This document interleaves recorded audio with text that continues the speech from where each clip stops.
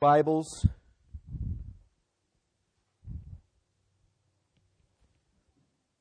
To the Epistle of Romans.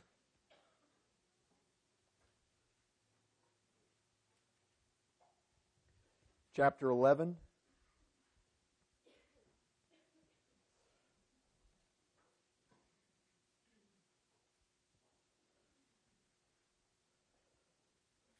Romans chapter 11. I'm going to begin reading in verse 1, read the first 10 verses this morning. I ask then, has God rejected His people? By no means, for I myself am an Israelite, a descendant of Abraham, a member of the tribe of Benjamin. God has not rejected His people whom He foreknew. Do you not know what the Scripture says of Elijah? How he appeals to God against Israel?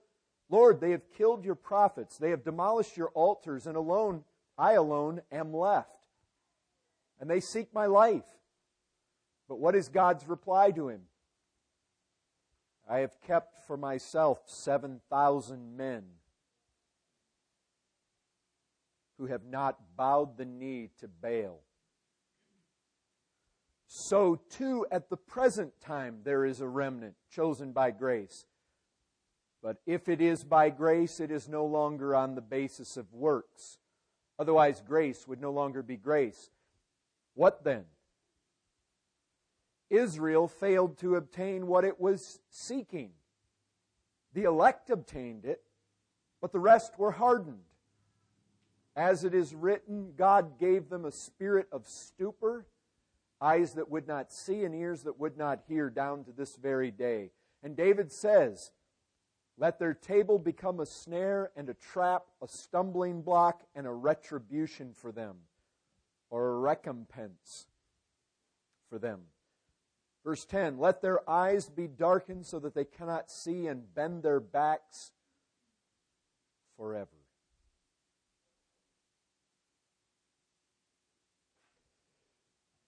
Many of you are familiar with the concept of eternal life. John 3:36. Whoever believes in the Son has eternal life. Now let me point out a couple things about that statement. Eternal life is what you get when you believe in Christ. But listen to the tense of the verb. Whoever believes in the Son has eternal life. You know what? One day not too long ago, I got done preaching. I walked out that door, went over to my van, put things away for the lunchtime, and a guy sitting right up here in the front row followed me right out and got to me before I got to the van. And he said, do you believe in once saved, always saved? Let me ask you something. If you have some form of life that you can lose, is it eternal life? It's temporary life.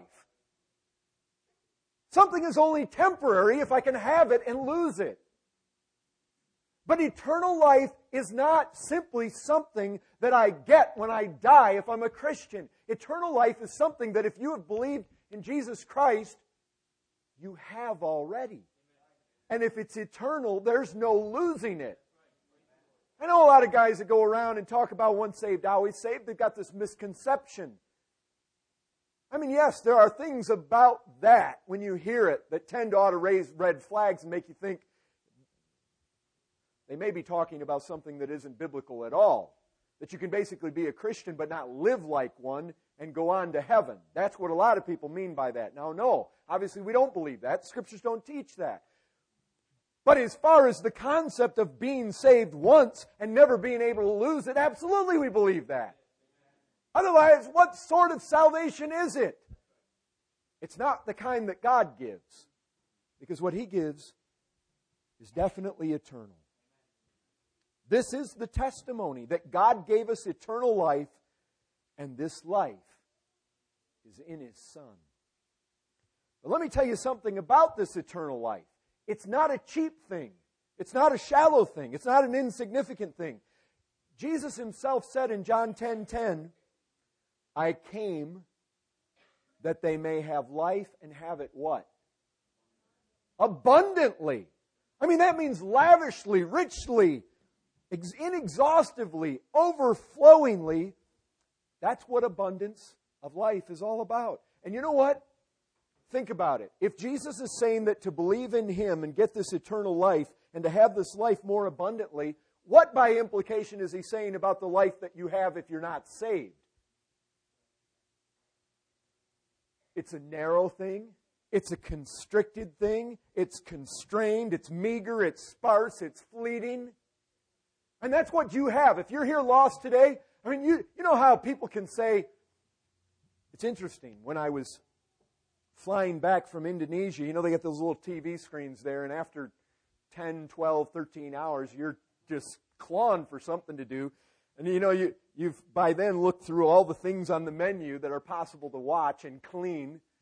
And as Craig and I both found out, it is not a good place to try to study Scripture. It's not a place to try to prepare for the next sermon.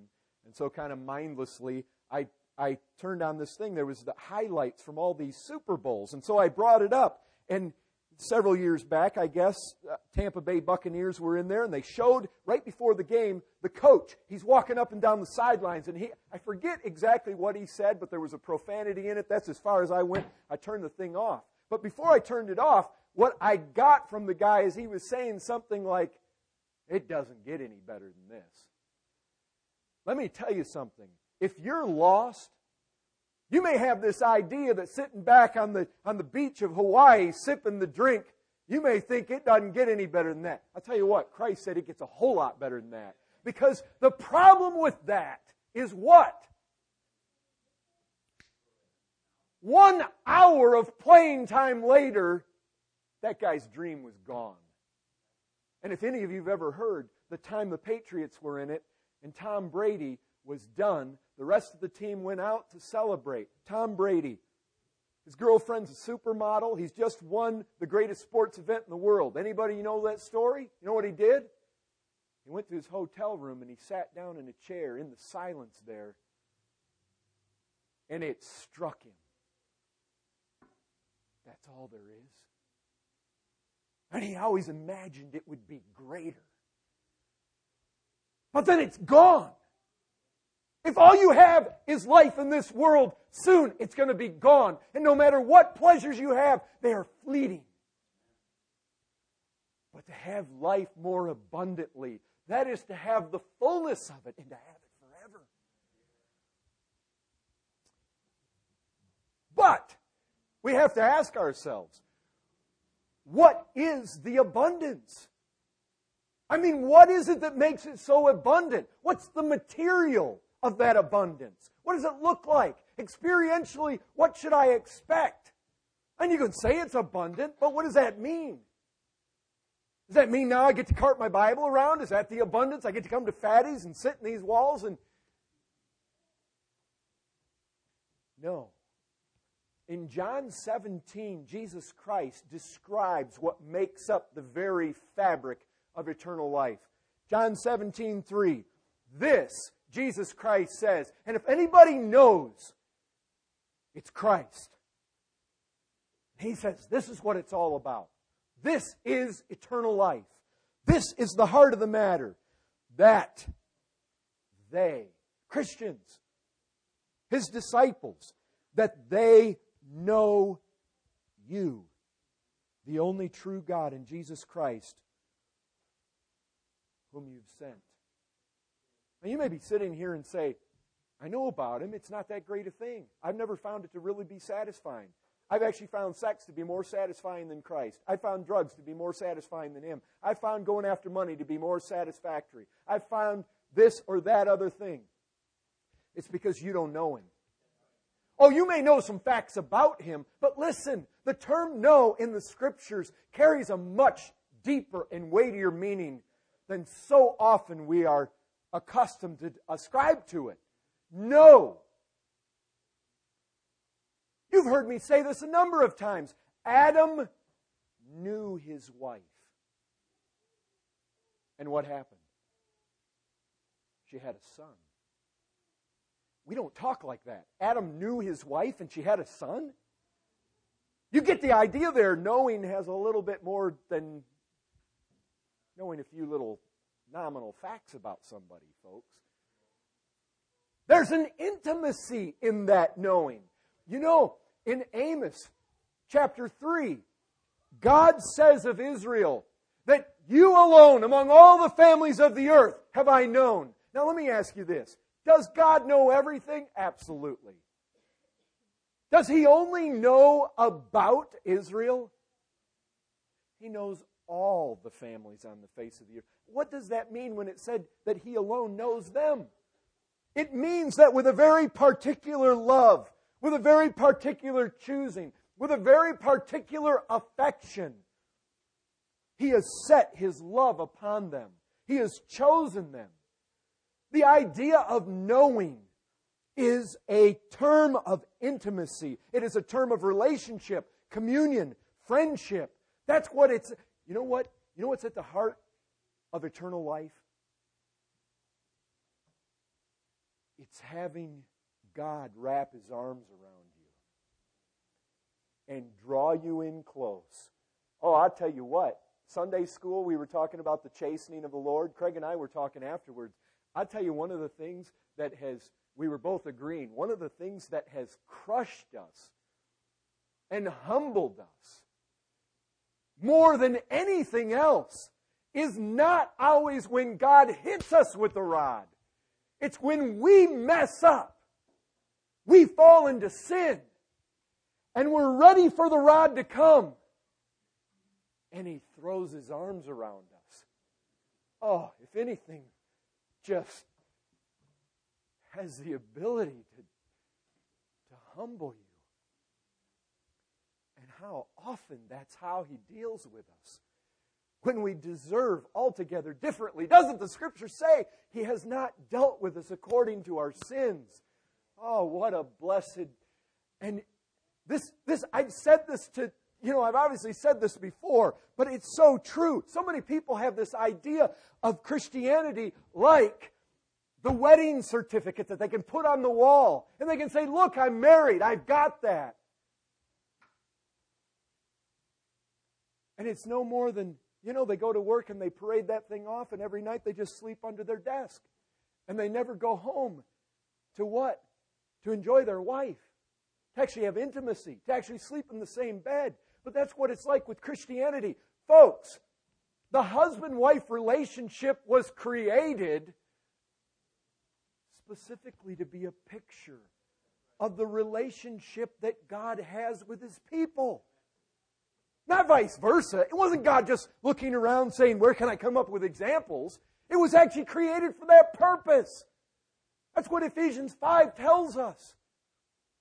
There's a picture in this. Knowing, this is at the heart, this is what eternal life is, that God is mine, I am His.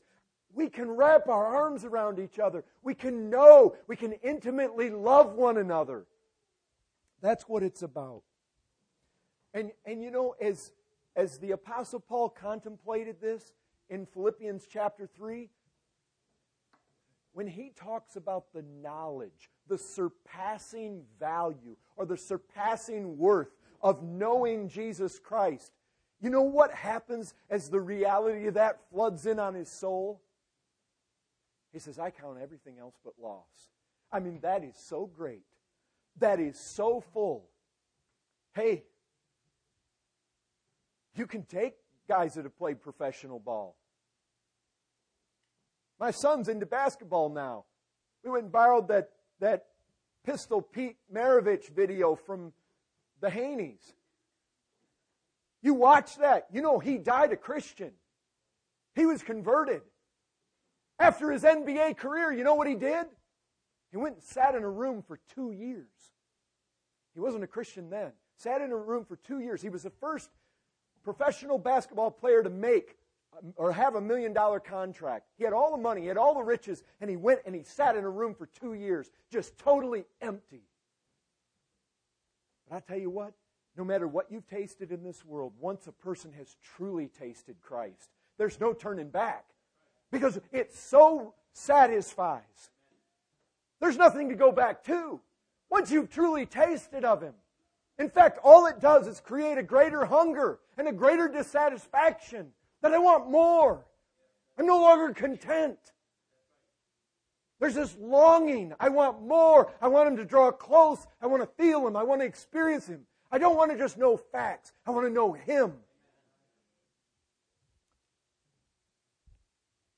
Paul prays, may the God of our Lord Jesus Christ, the Father of glory, give you a spirit of wisdom and of revelation in the knowledge of Him. I'll tell you this, if this church is truly growing, ever truly reaching heavenward, moving upward, the fact is that we will genuinely be coming to grips more and more with the surpassing value of knowing Him. We will more and more be given this spirit of revelation in the knowledge of Him, coming to know Him. Revelation, that's what we need.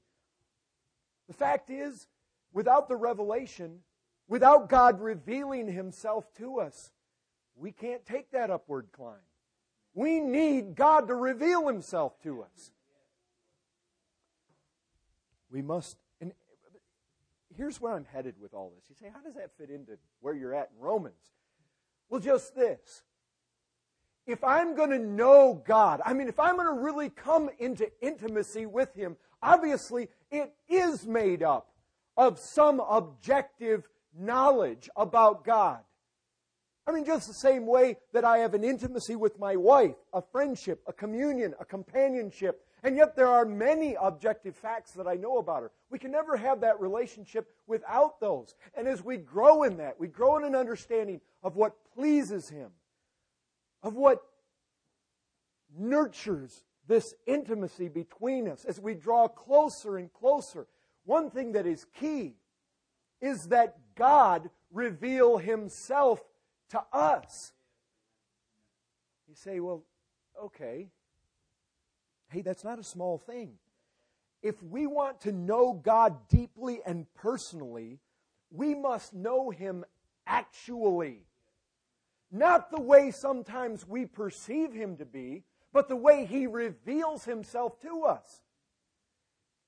Look, we can say yes to that, we can say amen to that, but I guarantee you this, there are some of you sitting in this room right now, you do not have a proper understanding of who God is. You do not see Him the way He really is. You've got perceptions about Him. Oh, I'll tell you, before I was saved, my perceptions of God were not biblical, and neither were yours. And even saved, sometimes we have wrong ideas about who God is. If we're going to grow in the knowledge of Him, we need to grow in the knowledge of who He actually is, and who He actually is how He reveals Himself to us. And you know where He reveals Himself to us? It's found in the Word. We need revelation. We need God revealing Himself. We're probably, everyone in this room, agreement with that. You can say, yeah, that's what we need. We need God to reveal Himself. The problem is, this is a big problem. The problem is that once God begins to reveal Himself to people, very often, people begin immediately to say, whoa, I don't like that. I don't want that. You see, a lot of people talking religion, a lot of people talking Christianity, a lot of people sitting in churches today. But there's a lot of people in those places that don't know about the true God as God reveals Himself. Problem is, once God begins to reveal Himself, people quickly come to the conclusion that that's not really the God that they want.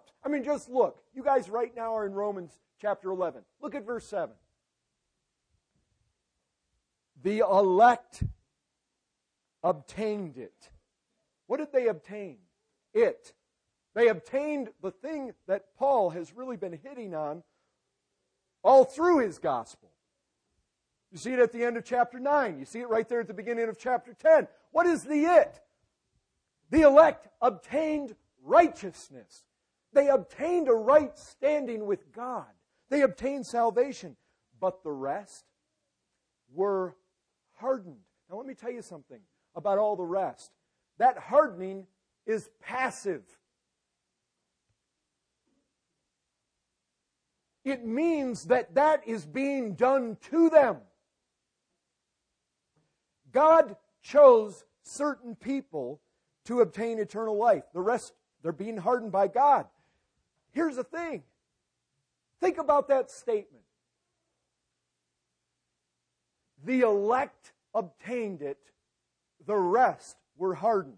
I mean, as I thought about that statement, where do you hear that? Who says that?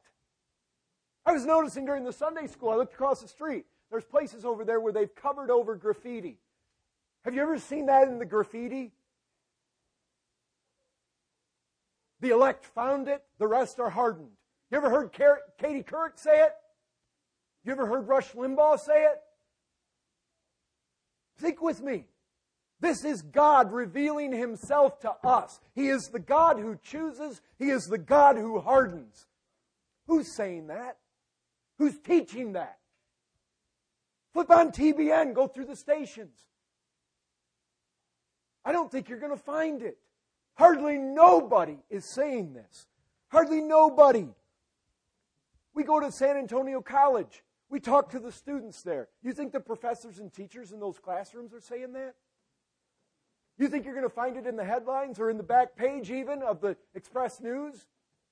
I mean, think with me here. Is there any greater reality that God is presently bringing all of His elect towards ultimate glorification, and the rest He's hardening? It's happening everywhere. It's happening in every nation, in every family, among every tribe, among every tongue.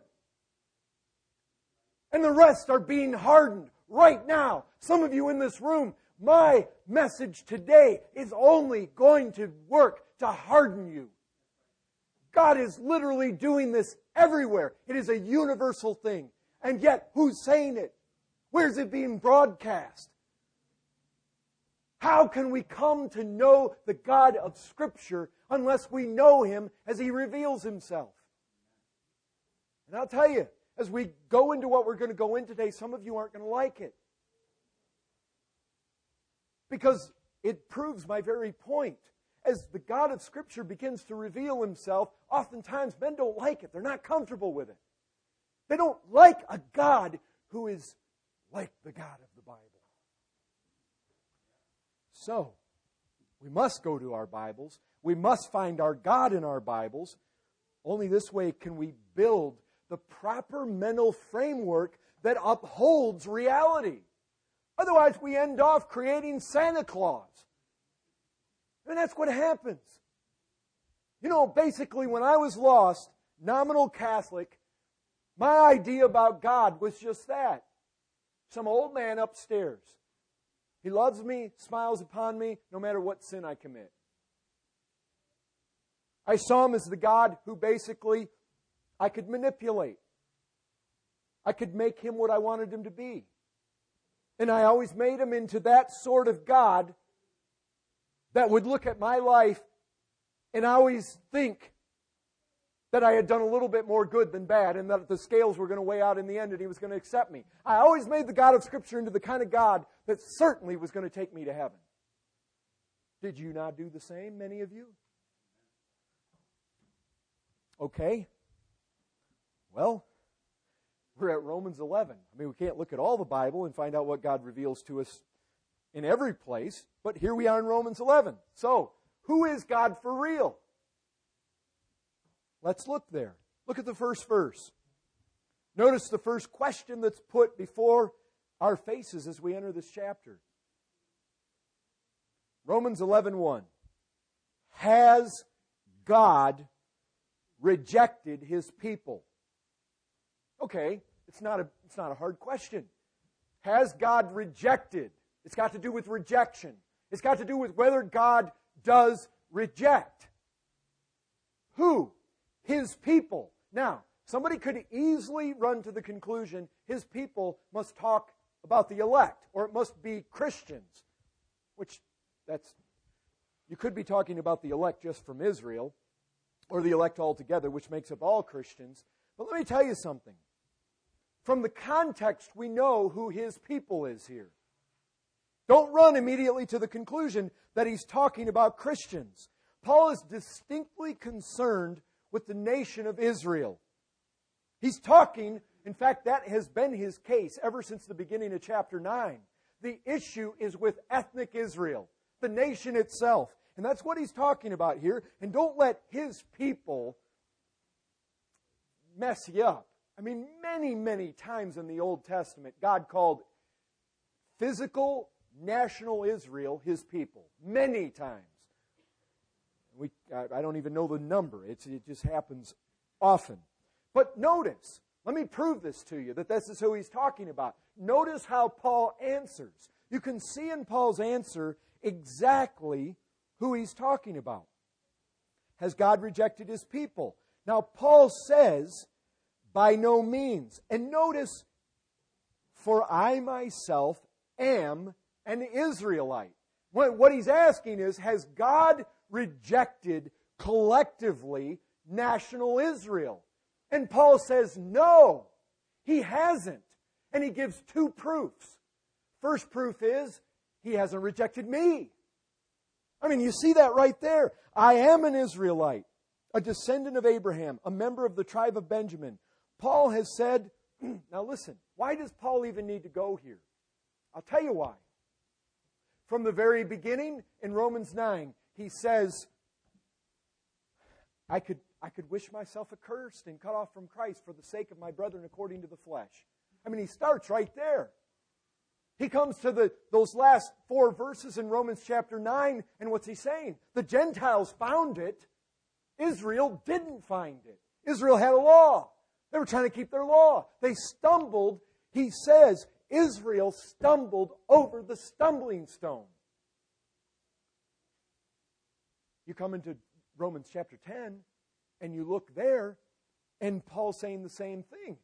He said that basically, they rejected the righteousness that comes from God.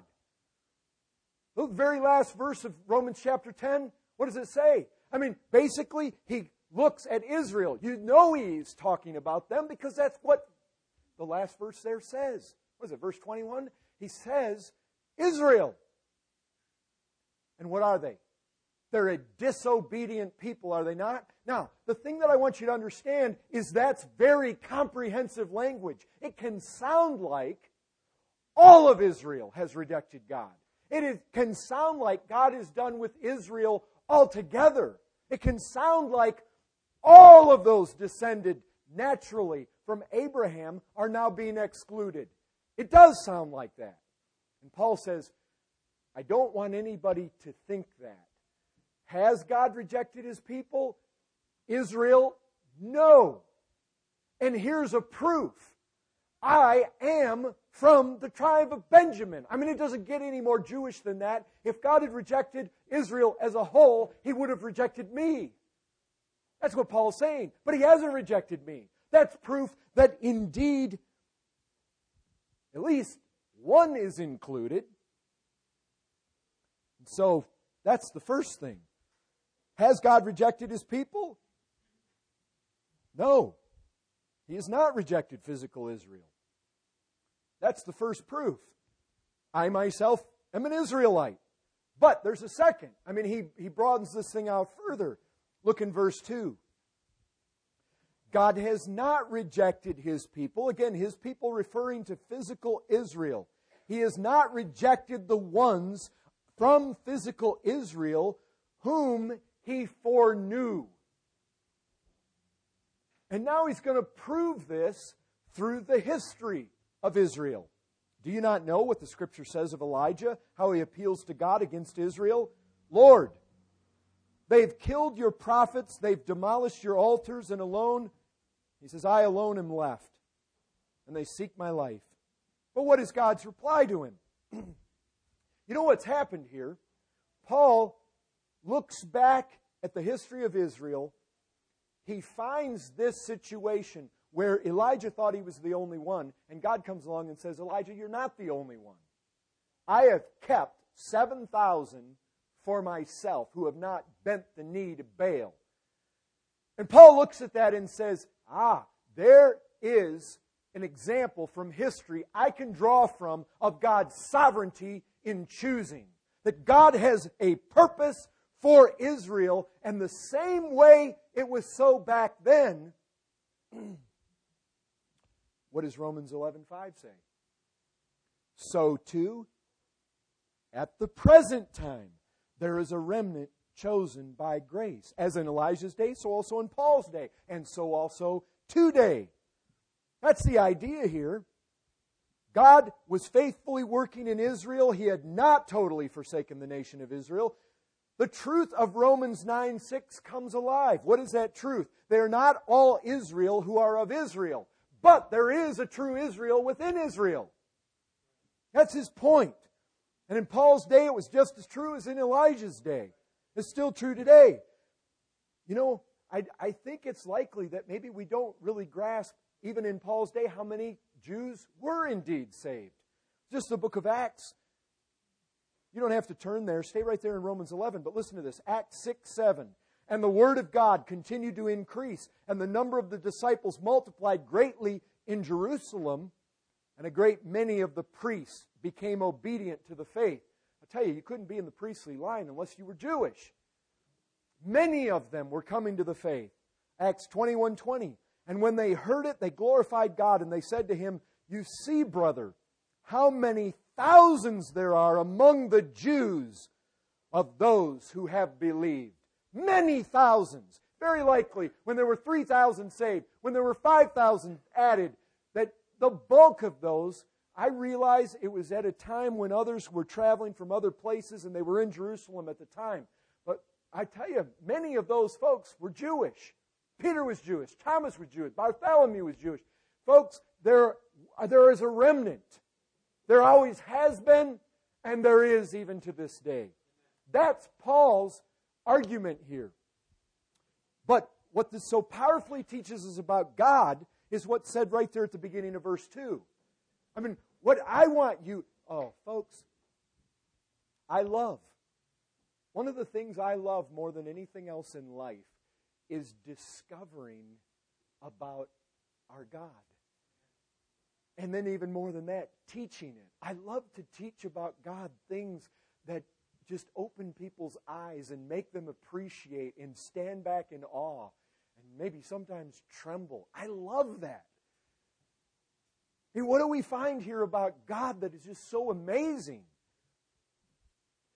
Look there. Verse 2. God has not rejected His people whom He foreknew. His people, physical Israel. Paul is saying God has not rejected the Jews whom He foreknew. If God foreknew them, then He can't reject them. Now, but watch, He's definitely rejected a whole bunch of them. How do we know that? Look down at verse 15. For if their rejection means the you know what happened? God rejected the majority of the Jews specifically according to His purposes so that the time of the Gentiles might come in. You see that? We're going to get to that in some weeks ahead. But Paul's point in verse 2 is this. If God foreknew them, then He will never reject them. The foreknowing implies a commitment to them. It can't be broken. For God to foreknow is for God to forecommit Himself. It is God to forelove, to forechoose. It means before the foundations of this world, God sought you out, made you His own. He's known you the way a husband intimately knows a wife. And I'll tell you this, you got people from every quarter today that want to run out and cheapen this word foreknown. Rather than see it as the knowing, the intimate knowing between a husband and a wife that God had in His mind and that had affections for you in eternity past. You know what people want to do with that word? They want to say, all that word means is that God looked through history and saw who would believe. They desecrate the word. That is not what it means. People try to cheapen it all the time. Then God chooses those whom He sees will believe on Him. But let me ask you this. When God looks at all of mankind, can you find any text in the Bible anywhere that says God looks through time, sees who will believe, and chooses them? It's a figment of men's imaginations. Do you know what Scripture says? It says, all men, Jew and Gentile alike, are under sin. What is that, Romans 3:9 or something there? They're all under sin. And what? How many are righteous? Not one. How many do good? Not one. How many seek after God? None of them. I'll tell you this, when God looks at mankind, He sees them entirely as a group who do not seek Him. If God looks down through the corridor of time to see what you will do, that's what He sees you will do. He knows who you are. Now listen. Jesus Christ Himself said, no man, this is in John 6:44, no man can come to me unless what? My Father draws him. So if God's looking at the whole scheme of salvation, He doesn't see you believing. He sees Himself drawing you to Christ. We're saved by grace through faith. That is not of ourselves. It's a gift. It's something God gives to us. There's no place for us to boast. If you have faith, it's not because God looked down through the corridors of time to see that you'd rise up, pull up by your own bootstraps and figure out how to believe in God, and He'd choose you. If He chooses you, He chooses you to set His affections on, His love upon, and then in the course of time, He comes alongside you and gives you, in all your ungodliness and unrighteousness, He gives you faith. Faith is a gift. It's not something you procure out of your own flesh and out of your own efforts. It's a God-given gift of grace.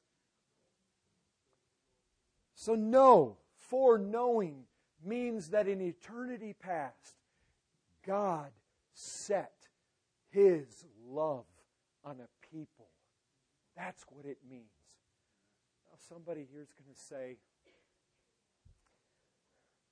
that scares me. I don't like that. What if I'm not chosen? I know you'll think that. There's a number of you that probably that's running through your heads right now. What do we say? You're right. You're probably not chosen. Just give up. Throw in the towel. Leave here in despair. Is that what we say to people? You know what we say to them? We say, yes, there is a remnant. And yes, God does choose them. Yes, those who are foreknown, He'll never reject. But you know what we say to people? God chooses how? Look there at verse 5. So too at the present time there's a remnant. How are they chosen? By grace. By grace. Does God choose? Yes, God chooses. But how does He choose? He chooses by grace. Look at verse 6. But if it is by grace, it is no longer on the basis of works. Otherwise, grace would no longer be grace. What Paul is saying is simply this. God does not choose anyone on the basis of anything we do. That's what grace is. If you say God looked down through time and saw who would believe, then it means that God is choosing you because of something you do. Then it's not grace. Grace is not grace if it's got to do with what you do. Grace is only grace if it's got to do with God, who eternally and sovereignly elects according to the counsels of His will. That's grace. God is not this cosmic responder. In other words, something we do, He only then responds to. Salvation is of the Lord. He is the initiator. Now listen, folks. If it's by grace, it means that it's not because of anything we have done. Now, you can look at that and you could say, but what if I'm not chosen? Well, here's the thing about grace. Look at it from the other side. Paul already said in this epistle that where sin abounds, what happens? Grace much more abounds. You know what grace means? Grace doesn't mean that God wants you to run around wondering if you're chosen or not. He wants you to realize this. If people are chosen by grace, it means that you cannot have done anything in your life to prevent you from being saved. There's nothing that stands in the way when it's by grace. You cannot have sinned enough. Because if your sin's this big, where's grace? And much more abounds. And on top of that, Jesus Christ never said to people, well, you better figure out if you're chosen. If you're not, you don't come to me. Is that what He said? You know what He said? He said, if you are burdened, if you are heavy laden, come. If your sin's crushing you down, come. If you're thirsty, come to me and drink. Whoever desires may come and drink of these living waters freely. Do you desire? Are you burdened of sin? Are you thirsty? He says, come. And He says this. There's not one that comes to me that I will cast out. Folks, let me tell you something. The doctrine of election is not given in the Scriptures to give us something to argue about. It's given to us to bring security and assurance to God's people. That if they are foreknown, God is going to take us all the way through. He is going to conform us to the image of Jesus Christ. If you're foreknown, you're predestined to bear the image of Christ. If you're predestined to bear that image, you will be called. If you're called, you will be justified. If you're justified, you will be glorified. That is Scripture, folks. That comes right out of this epistle, Romans 8, 29 and 30. And you see why this is so critical. This all comes back to this. If God gave promises to national Israel, and He's done with them, and He's forsaken those whom He foreknew, if He did that with the Jews, then what good is Romans 8, 29 and 30 for us Gentiles when it says He foreknew us? If He set His love and His affection, His intimacy upon us in eternity past, like Ephesians says, chapter 1, He chose us before the foundations of the world. He chose us in Christ before the foundations of the world.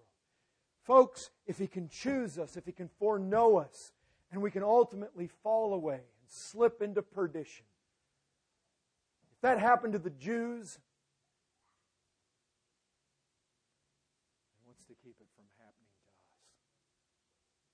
You know what this teaches us about God? His Word does not fail. That's what it says in Romans 9:6. It is not as though the Word of God has failed. It stands steadfast to this day. All it shows is that the purposes of God, the purposes according to God's election, have stood firm.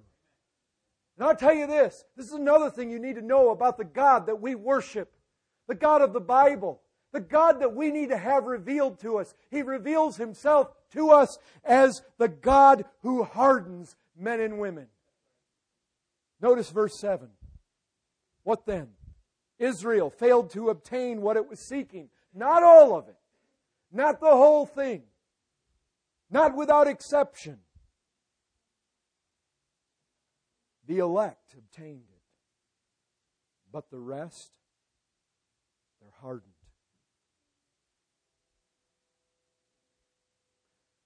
I emphasize this again. Who talks this way? Who talks? Who's telling us about God who elects and they're able to obtain it? Who talks about the rest of the world that are not elect being hardened by God? Who says these things? Hardly no one. And nothing could be more real. Nothing could be more certain. And just so you don't get any wrong ideas about what he means, Paul goes on to explain himself in verse 8. As it is written, God gave them a spirit of stupor. So many people have this idea of God impotently standing back and just begging all mankind to come to Him. You know what Paul's describing for us? A God who has written the script. A God who is specifically purposed that given a certain amount of historical time that He would deal mainly with Israel. The rest were allowed to go their own way. But now He calls all men everywhere to repentance. Christ said, you lift me up, I draw all men to me. Satan is bound that he might not deceive the nations any longer. And so we come into a new dispensation. It's the time of the Gentiles. God is constructing this. Because of their fall, it has ushered in an age of the Gentiles for our good and our glory.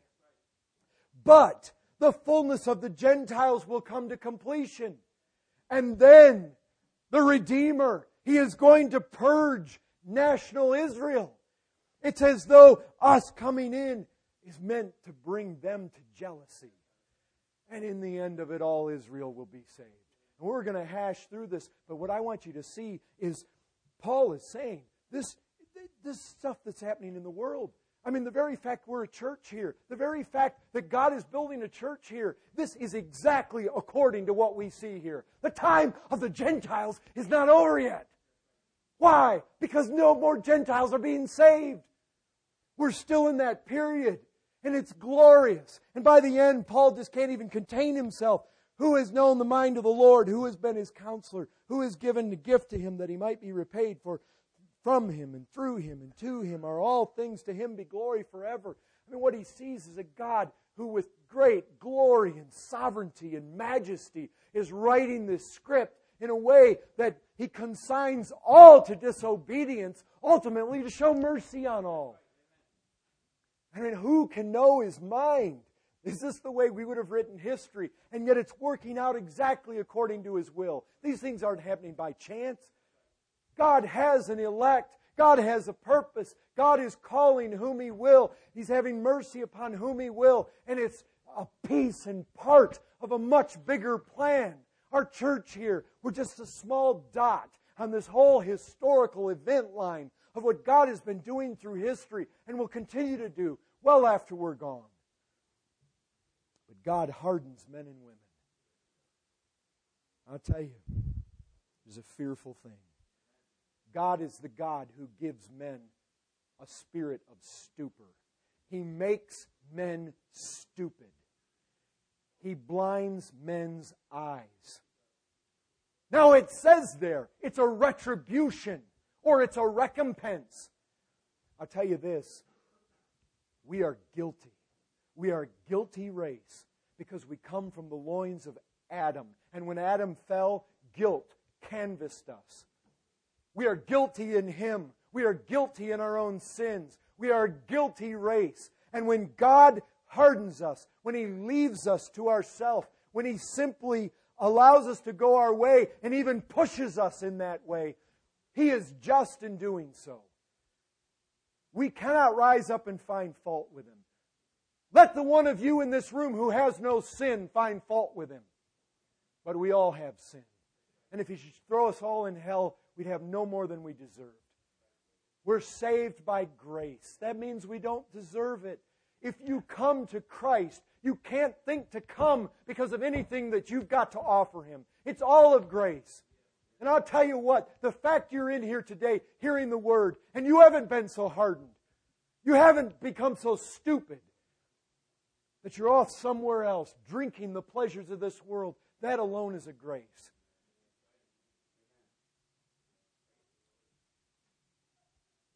goes on here. He makes people's tables a stumbling block, a snare, a tripping point. What does that mean? What do you typically have on a dinner table? Food. How does your dinner table become a snare?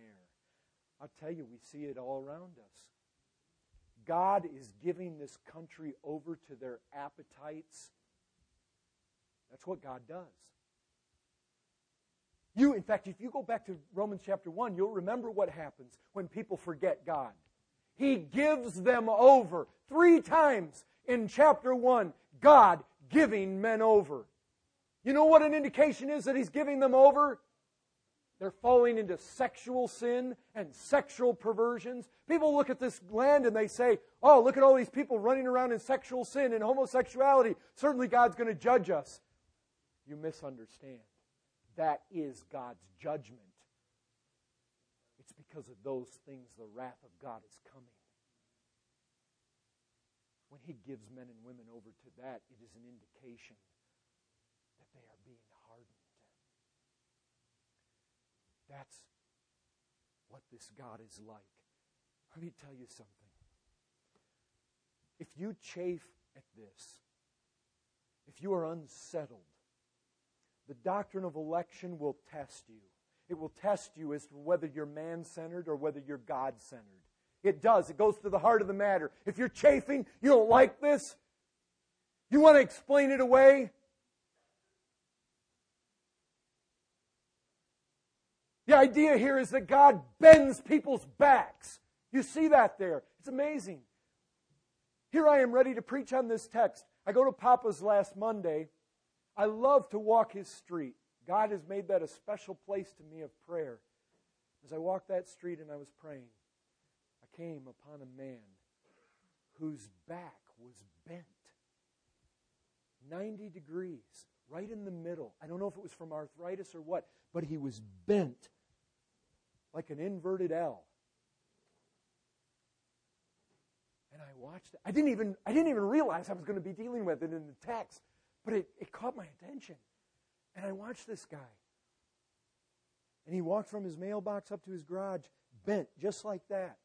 And then I went down the street and I came back, and now it was the day of collection, and people were bringing all their rubbish out to the side of the street.